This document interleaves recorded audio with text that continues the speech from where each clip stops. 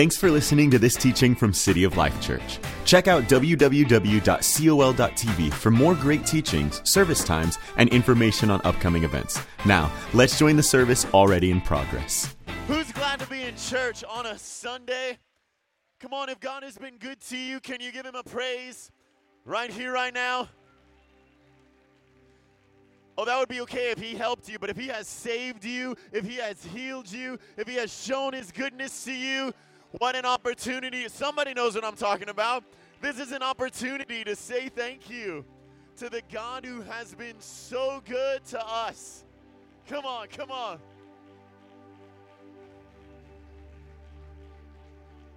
If you can't tell, I'm so happy to be in church with you.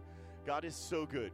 He's so faithful. And the fact that we get to come together like this and worship him, it's a place where you can be encouraged, a place where you can be revitalized. That's why I love coming into the house of God. It's not because everything's perfect, but it's quite the opposite. I don't know if y'all are you living the same battle that I'm living? Because it's a battle sometimes.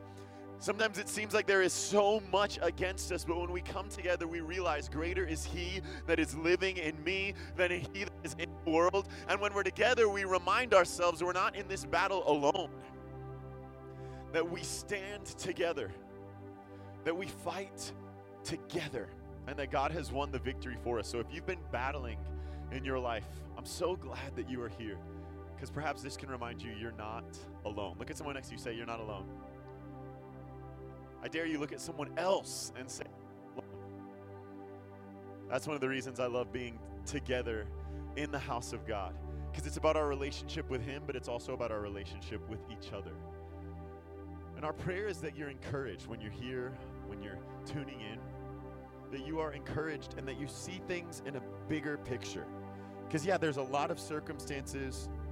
You know, our team chose this song because sometimes it can just feel like if you open your Twitter feed or you look at the news, it's just like there is chaos all around.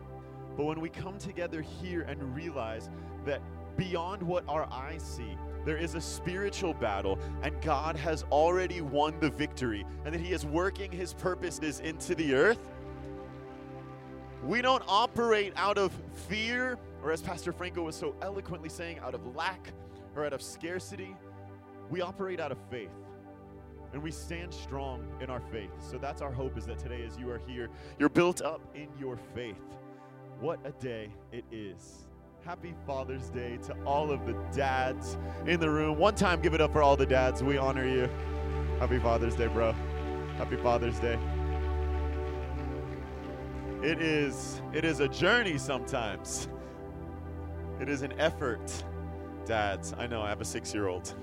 And I've still got a journey ahead, but what a high calling to bear the same title that God chose to use to reveal his character to us. Like, sometimes I find myself speechless at that.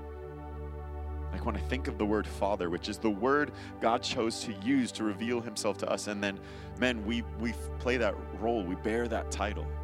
So we don't take it lightly, for sure. But also, can I encourage you? Can I challenge you? Can I call up each of us that your children, your family, they don't need you to be a perfect father.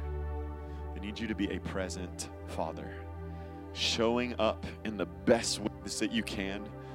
Doesn't mean you may always get it right. I know I don't.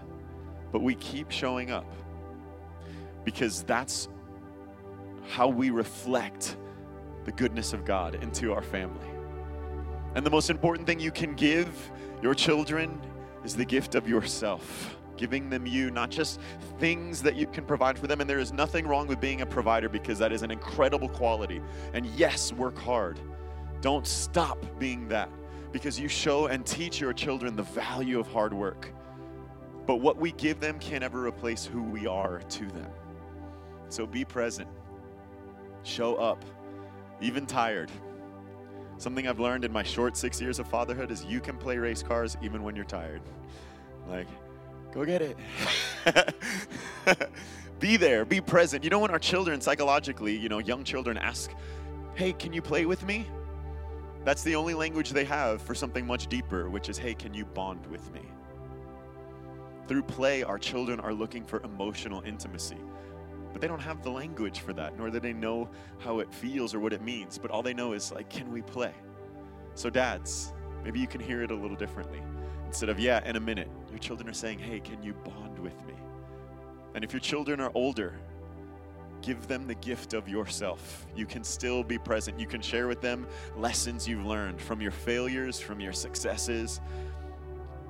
There is no role more beautiful that we can reflect the goodness of God than being a husband, being a father. So we commend you, dads.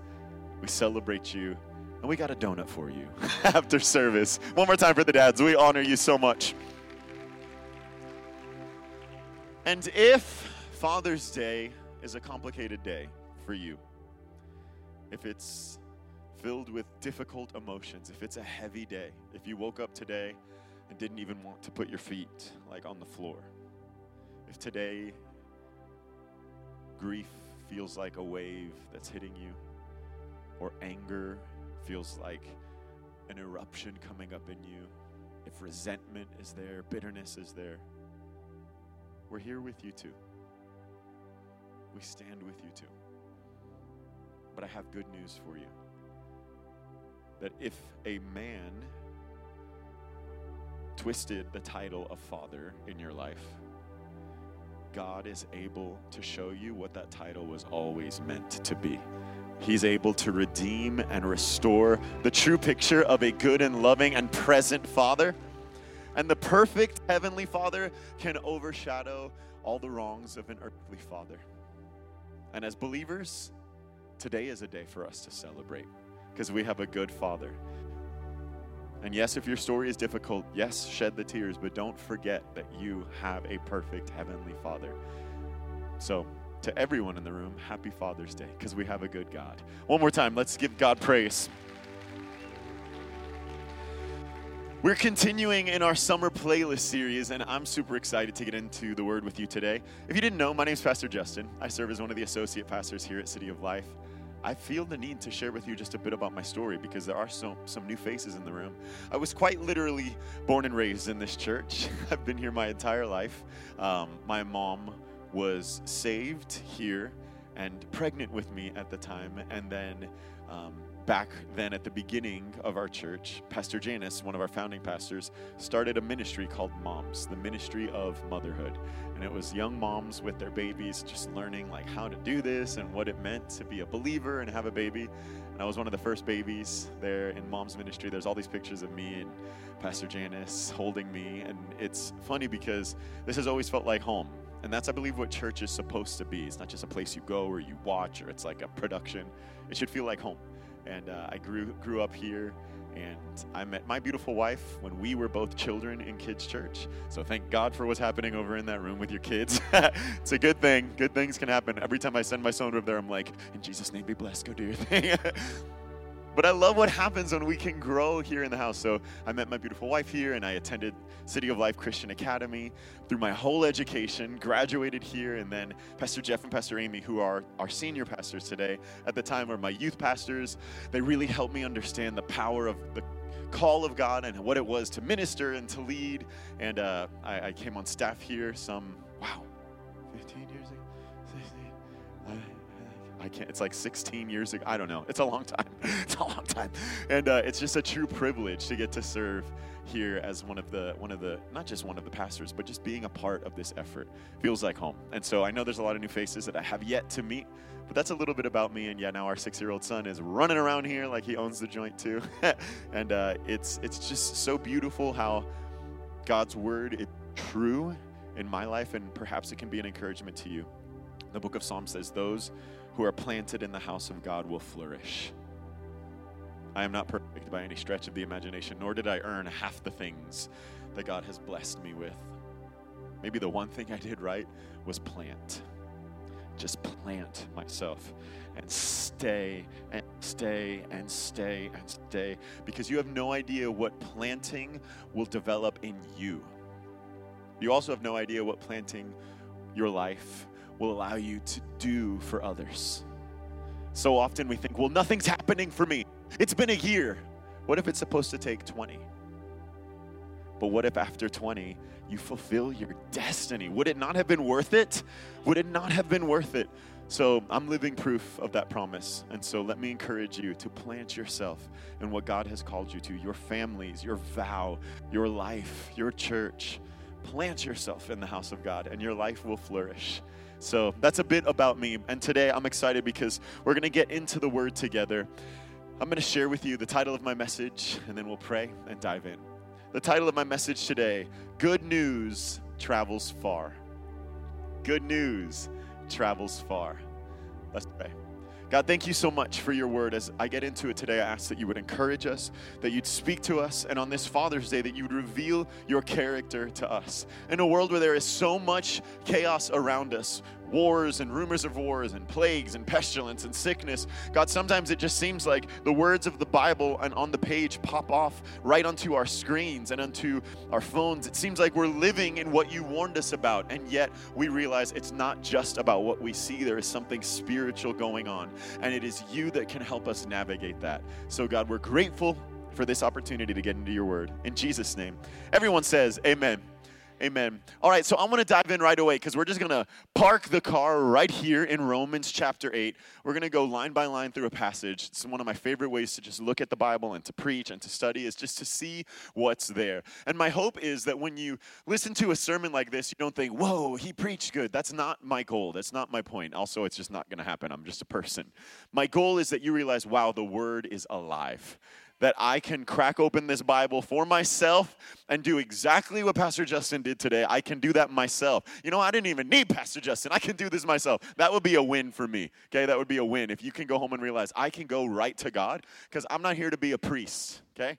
I'm here to be an encouragement. I'm here to be a shepherd. But you already have the one high priest, Jesus, who's made the way for you to go straight to the Father. You don't need anyone in the middle between you and him. You have what you need. So my goal is to maybe model to you and equip you with something you can go and do on your own, because that would be such a beautiful growth.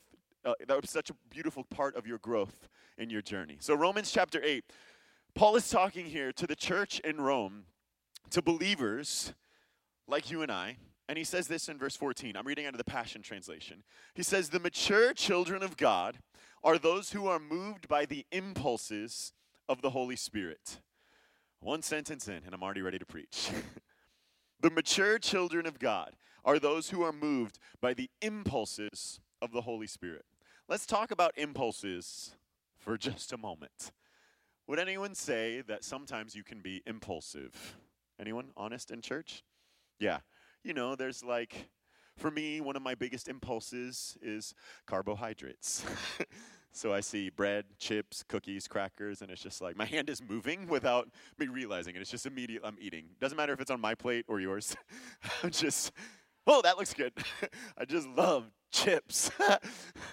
Impulsive, you know, perhaps when it comes to purchases. Anyone? You know, like, you know, they call it the impulse buy section when you're at the register and you're like, oh, I didn't know that I needed that.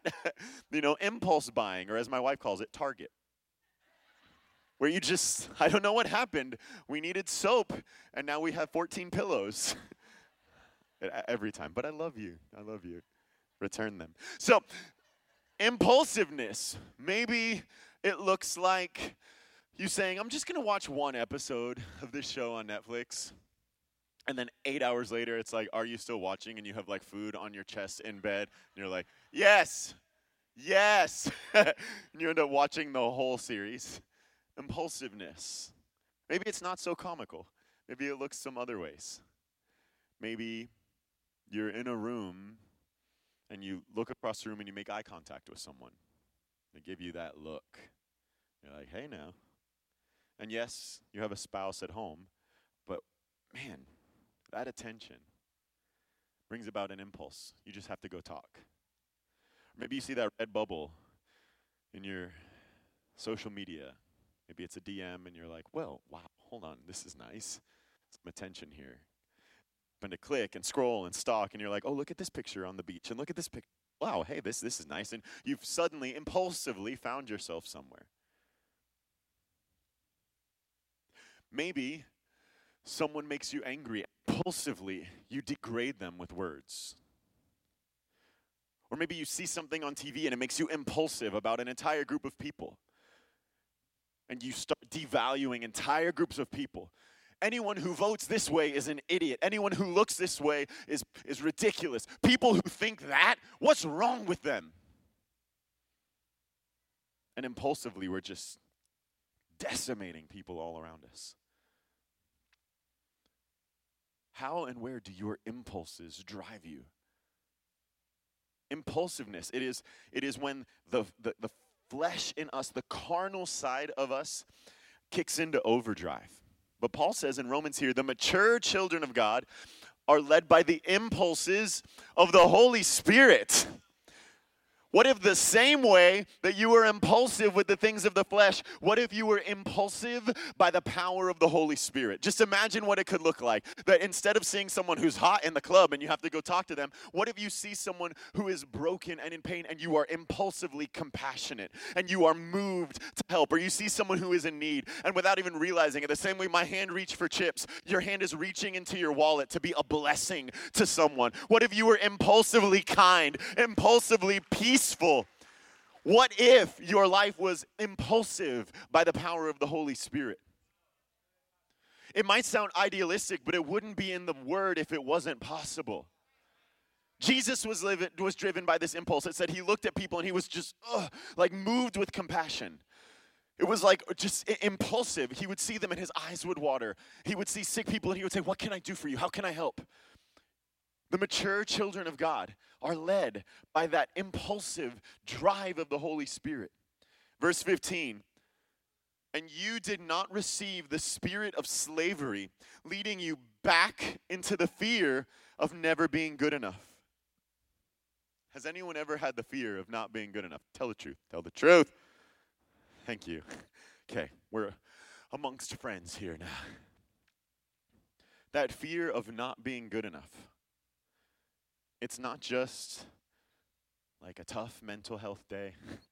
It's not just, I'm having, a tough moment. Romans says it is a spirit of slavery that Christ came to set us free from. That fear of not being good enough. The Bible says you have not been given that spirit of slavery that takes you back to that. As believers, we must understand that Christ came to establish us in our identity. And at some point, we're going to have to believe that I am who you say I am. I've noticed a trend that believers, it's easy for them to believe that God is who he says he is, but we don't really believe that I am who he says I am. He says you're chosen, valuable, worthy. But every day you're like, I don't know. If you believe what he says, you better believe it all the way. If you believe who he is, then that means you have to believe who he says you are, because he's not a liar. And I know this is hard because it's like, wait, now we're talking about me, and I know me. He knows you better. You think you know you, but you're looking through the lens of your own failure. You're looking based on what others say about you, but he knows you based on how he created you, how he designed you, how he intended you to be, and how he is planning to transform you into his image and likeness. He knows you better. And we have to understand that we didn't get that spirit of slavery that brings us back into the fear of never being good enough. You have received the spirit of full acceptance. Full acceptance. Come on, y'all. That's great news. Not partial acceptance, not conditional acceptance, not temporary acceptance, but full acceptance, enfolding you into the family of God. And you will never feel orphaned. For as he rises up within us, our spirits join him in saying these words of tender affection. Beloved Father. This is translated all kinds of ways. Abba, Father, Dad, Papa, Papi, whatever you want. It's this affectionate relationship where we know God as Father because of his Spirit rising up in us. Verse 16, I love it. For the Holy Spirit makes God's fatherhood real to us. For the Holy Spirit makes God's fatherhood real to us. Lest I say it a third time, the Holy Spirit makes God's fatherhood real to us. The Holy Spirit gets all kinds of reputations everywhere. And if you want to talk about, well, this is the Holy Spirit and that is the Holy Spirit, so be it. I'm going to go with what the Bible says. The Holy Spirit is the agent of adoption in your life. And he is the one who makes God's fatherhood real to you.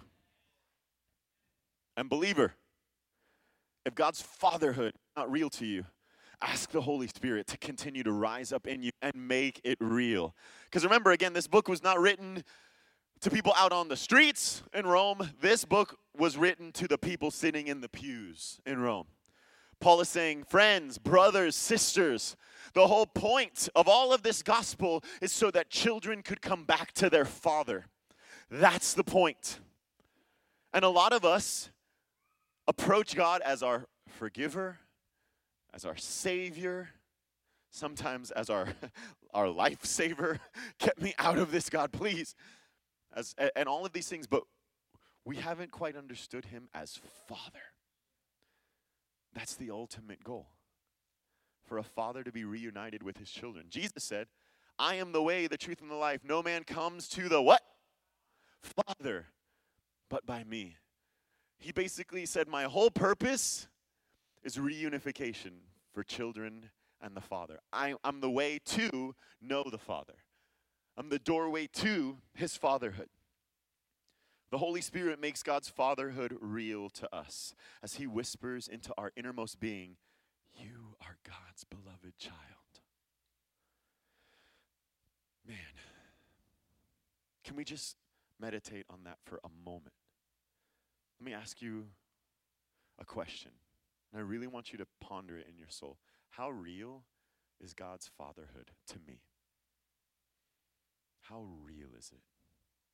And have I heard this whisper, you are God's beloved child? Have I heard, how often do I hear that? How often do I acknowledge that whisper? Because there's really only two alternatives.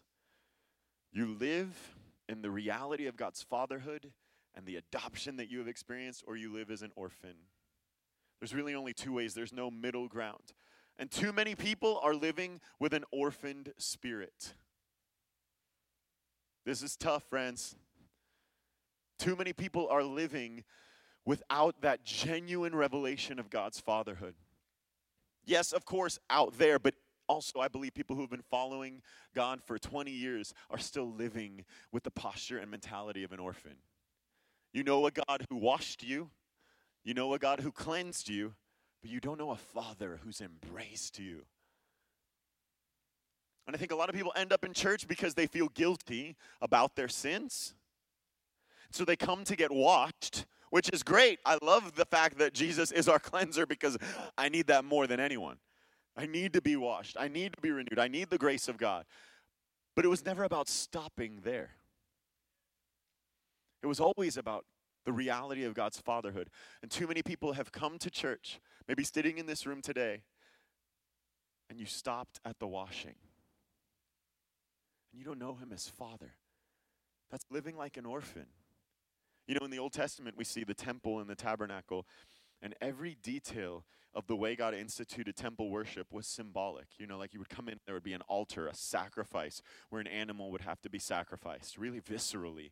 And that represents the way that Jesus had to give of himself, and his body was sacrificed, because you can't even get into the presence of God without the blood shed for the remission of sins. And then beyond that is this laver, this bowl with water where the priests would wash themselves ceremonially, because you can't go in without being cleansed. And that's also what Jesus did for us. But both of those things were in the outer courts. That's just like entry-level stuff. Beyond that is a holy place and a most holy place. And too many believers have stopped at the washing and said, this is what Christianity is. I'm cleansed, okay, I can go to church, I can do what I need to do, and I can get through my life. Don't stop at the washing. That is just outer court stuff. God's trying to draw you in and beckon you in to something much deeper, much more profound. The washing was just the way in to the relationship with a Father who is good and pure and holy. Is God's fatherhood real to me? When's the last time I heard that whisper, you're God's beloved child? Or am I living with an orphaned spirit? Let's talk about what it means to live with an orphan spirit. I've already talked about being impulsive with your carnal nature. When we live with an orphan spirit, we think that life is just about us. So we do what we want, right? Because we're kind of like a lost boy in Peter Pan. I'm just out in the woods. It's just me. So I can do what I want, take what I want, go after what I want, sleep with who I want, drink what I want, use what I want, steal what I want. When we live with an orphan spirit, nothing but us matters, right? Because we're just fending for ourselves. But when we understand we are a son, we are a daughter, that there is always a loving hand on our shoulder, that our Father is with us every step of the way. You know, like I mentioned, I have a 6-year-old son.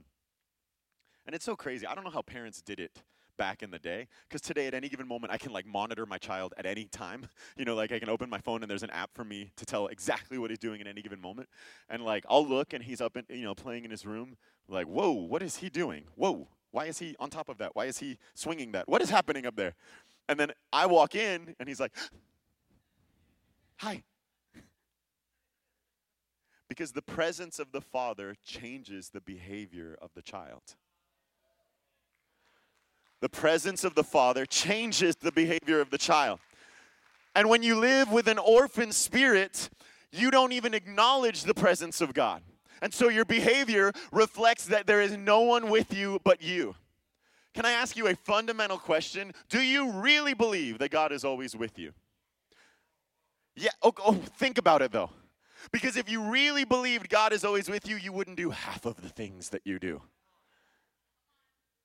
We think that God is like a light switch that we turn on and off. Like, he's with me on Sundays, but he's definitely not with me on Saturday nights because I like to do a little something. We think he's with us in a house of worship, but he's not with us when we're in our room spiraling in negativity and anger and hate and criticism. It's as if suddenly we don't acknowledge his presence. We think he's with us in the public moments, but not really with us in the private moments because, like, no one will see. And, like, I'm just going to write this. I'm just going to put this emoji. It's just nothing. Do we really believe that God is with us? Do we really believe he's with us? That's why the Bible says, acknowledge him in all your ways, and he'll direct your paths. If you acknowledge, Dad, you're with me. Father God, you're with me. He's going to show you what to do. When you're on I-4 and someone cuts you off, do I really believe God's in my car with me? Because that's going to change what I say. If I think I'm alone, it's not going to be pretty. But if I realize the God of heaven, his presence is in the car with me, the only F word I'm going to say is forgive you. That's it. But do you actually believe that God is with you? Because if you did, your life would change. It would transform. And if you don't truly believe that, it might be a sign of an orphan spirit. Because a child knows the loving hand of the Father is on their shoulder at all points. Not to micromanage us, not to control us, but to affirm us and to favor us and to imbue us with his power and his love, to never, ever leave us alone. He's always with us. And an orphan spirit doesn't see that. But the Holy Spirit makes God's fatherhood real to us. And we realize, wow, you're with me. You're with me. I'm never alone. I'm never alone. So that impulsiveness is a sign of an orphan spirit. Anxiety is the sign of an orphan spirit. Because anxiety is the result of someone forecasting their future without God's goodness in it. What's going to happen? What's going to happen? What's going to happen to me? What's going to happen to my health? What about the bills? What about my marriage? What about the world? What's going to happen with our government? What's going to happen with this? What's going to happen? All these huge questions as if we are somehow upholding the future. Worrying yourself sick.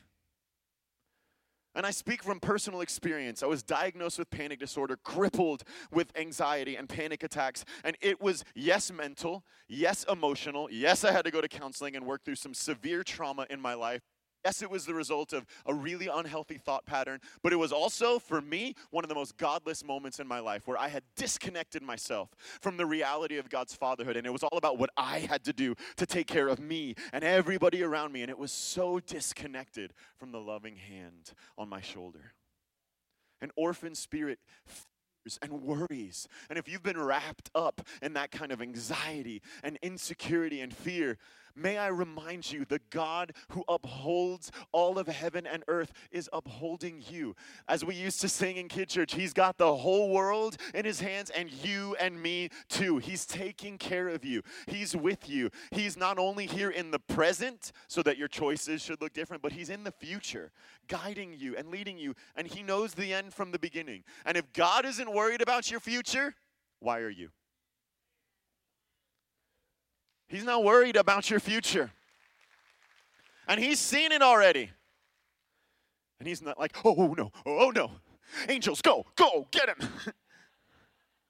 He's not worried. So why are we? You know, like I was reflecting a lot. My dad is the most like steadfast. He's like a rock. I was telling my wife, one of my favorite things about my dad is like at any given moment, at any given day, I can tell you exactly what my dad's doing. Because it's been that way for 34 years. Like, I know at 4 o'clock what's happening. I know at 6 o'clock what's happening. He's just a rock. I've never seen him like worried or stressed. And it always brings me great comfort because I'm a little bit reactive to situations. And then I get around my dad and I was like, okay, wait, he's cool. All right, okay, it's going to be okay. It's going to be all right. You draw great confidence when your father is at peace and realizing your heavenly Father is not worried. He's not worried. Zephaniah says he sings over you while you sleep. How relaxed must a father be to just sing over you while you sleep? He's not like downstairs like, okay, we got to figure out how we're going to get more money to Justin. We got to figure out how we're going to bring more strength to Justin. No, he's just like right there over me while I'm sleeping, just singing. He's not worried. And an orphan spirit gets so anxious because we become disconnected from that stability. Also, an orphan spirit, beyond just being impulsive or anxious or insecure, there's some other sides to it too. And if none of those convicted you, this definitely will. An orphan spirit is competitive. It's like, wait a minute. Talk about the sad stuff more. Don't talk about this one. An orphan spirit is always having to prove itself. Like, I gotta be the best. I gotta overwork. An orphan spirit is always performing and overworking and overdoing and competing. And I just love describing myself as competitive. I'm super competitive. Yeah. And I love describing myself as that. It'd be better for me to say, I'm a child of God. That's my identity. Because an orphan is competitive because they believe they have to prove something to everyone around. I have to show you my identity. I have to prove it to everyone around. But a true son or daughter doesn't have to prove anything because they know that loving hand is on their shoulder and that God is the one who proves my identity. It's right here. I have nothing to prove, no one to please. I don't need to overdo it. I don't need to overwork. I don't need to compete. I don't need to be jealous or envious. I don't need to do all of that because God has already said, you're enough. You've done enough. Rest. It's okay. I see you. I take care of it. Like that relationship can diffuse all of that intensity that's in an orphan spirit. Because an orphan spirit is also self-sufficient. I can take care of myself. Your life is not the result of all your ability and effort. And an orphan spirit believes, I have to work harder to get more, and it's all up to me. But a true child of God realizes that God will supply all my needs according to his riches and glory. Not according to my effort and ability, according to his riches and glory. How would you prefer your needs to be met? Based on your ability or his riches? Because an orphan says it's about me, a child says it's about him. And that's where the peace comes in. And I believe today, whether it was the insecurity or the anxiety or the fear or maybe this competitiveness, there is something in you that still has a little bit of orphan in it. And God's wanting to break that off of you so you can step fully into your sonship, fully into your relationship with God as Father.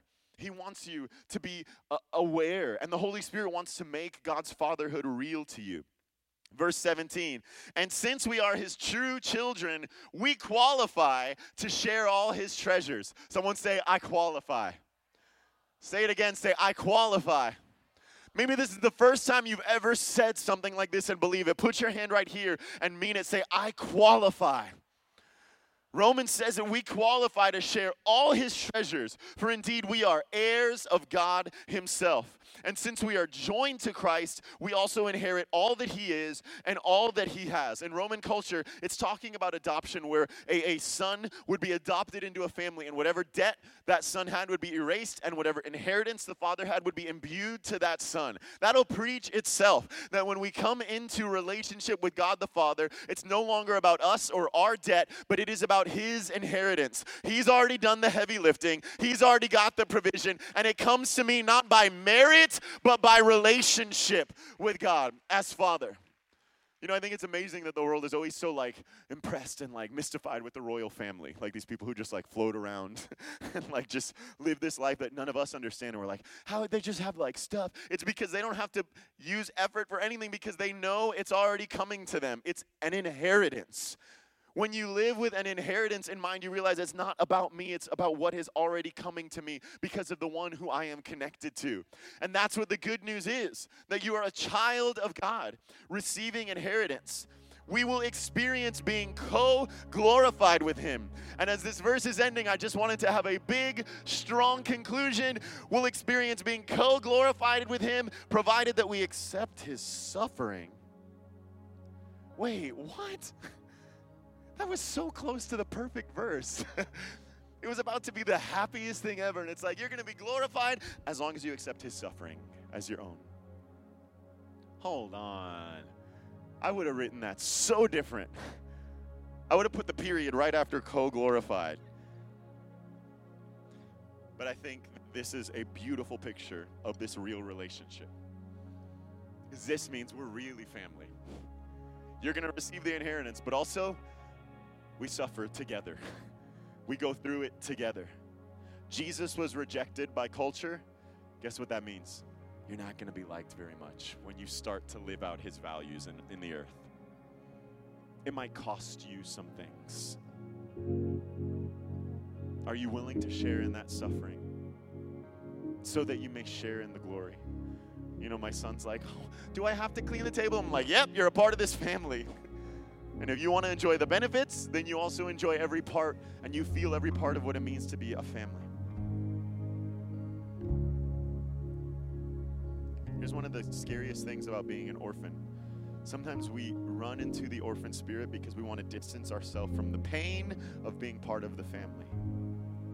Because it's costly to be part of the family. So out of self-preservation, we just want to do it our way. But you're also disconnecting yourself from the glory that comes with being part of the family. It's so vulnerable to plant yourself in the family of God. You're going to get offended.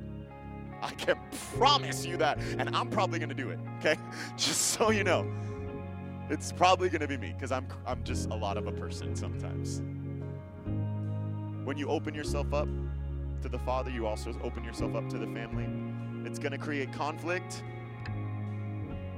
It's going to create friction. But welcome to the family. That's what it means. We're going to be co-glorified all together, but we're going to suffer together too. It's not always going to be seen favorably in culture, but we don't run from that. I think of the last couple of years and how our church endured so much horrible circumstances. We watched multiple elders in our church pass away, multiple families lose their loved ones. We saw elderly pass away. We saw young people pass away. And do you know how it felt to go through that? Suffering. It was bleak and dark, but also the same way that we weep together, we celebrate the faithfulness of God together.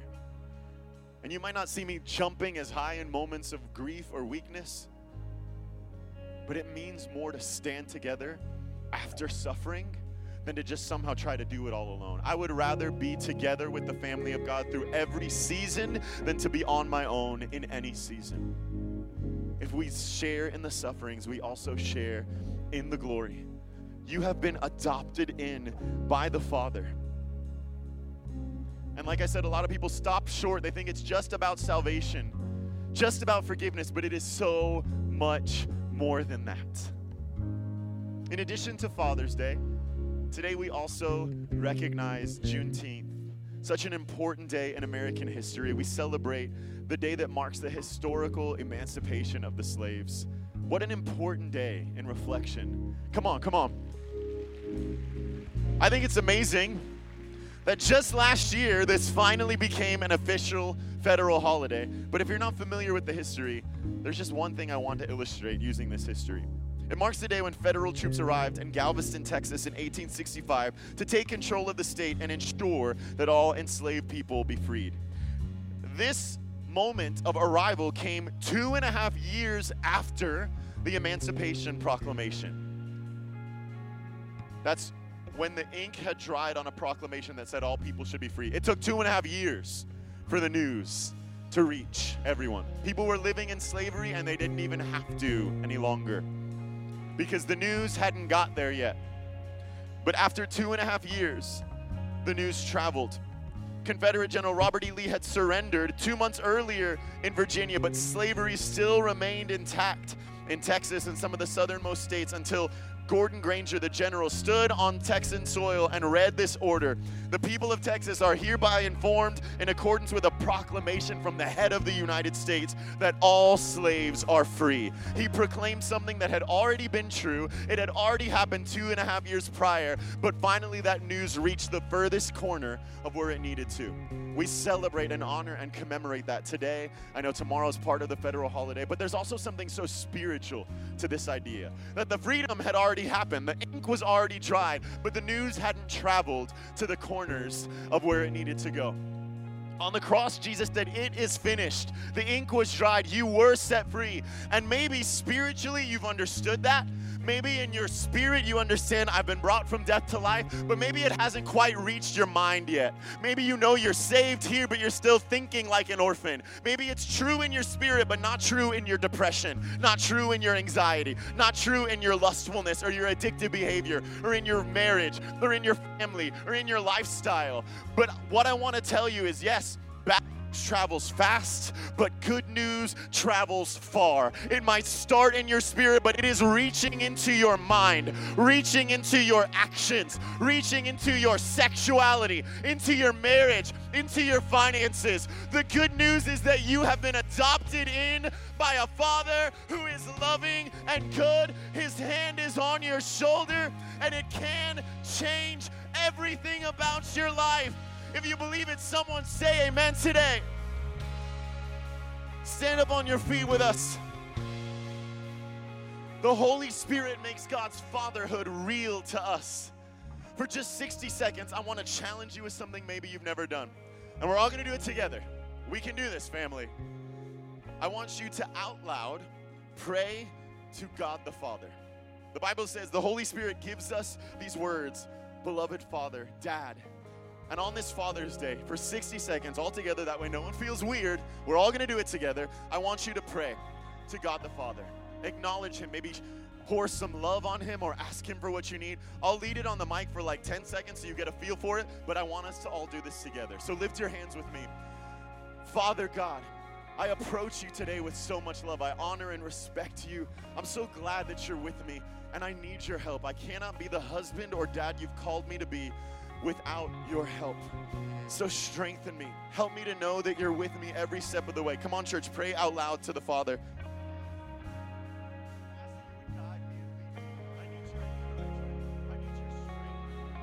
Come on, you're talking to your Father. You can be a little more bold than that.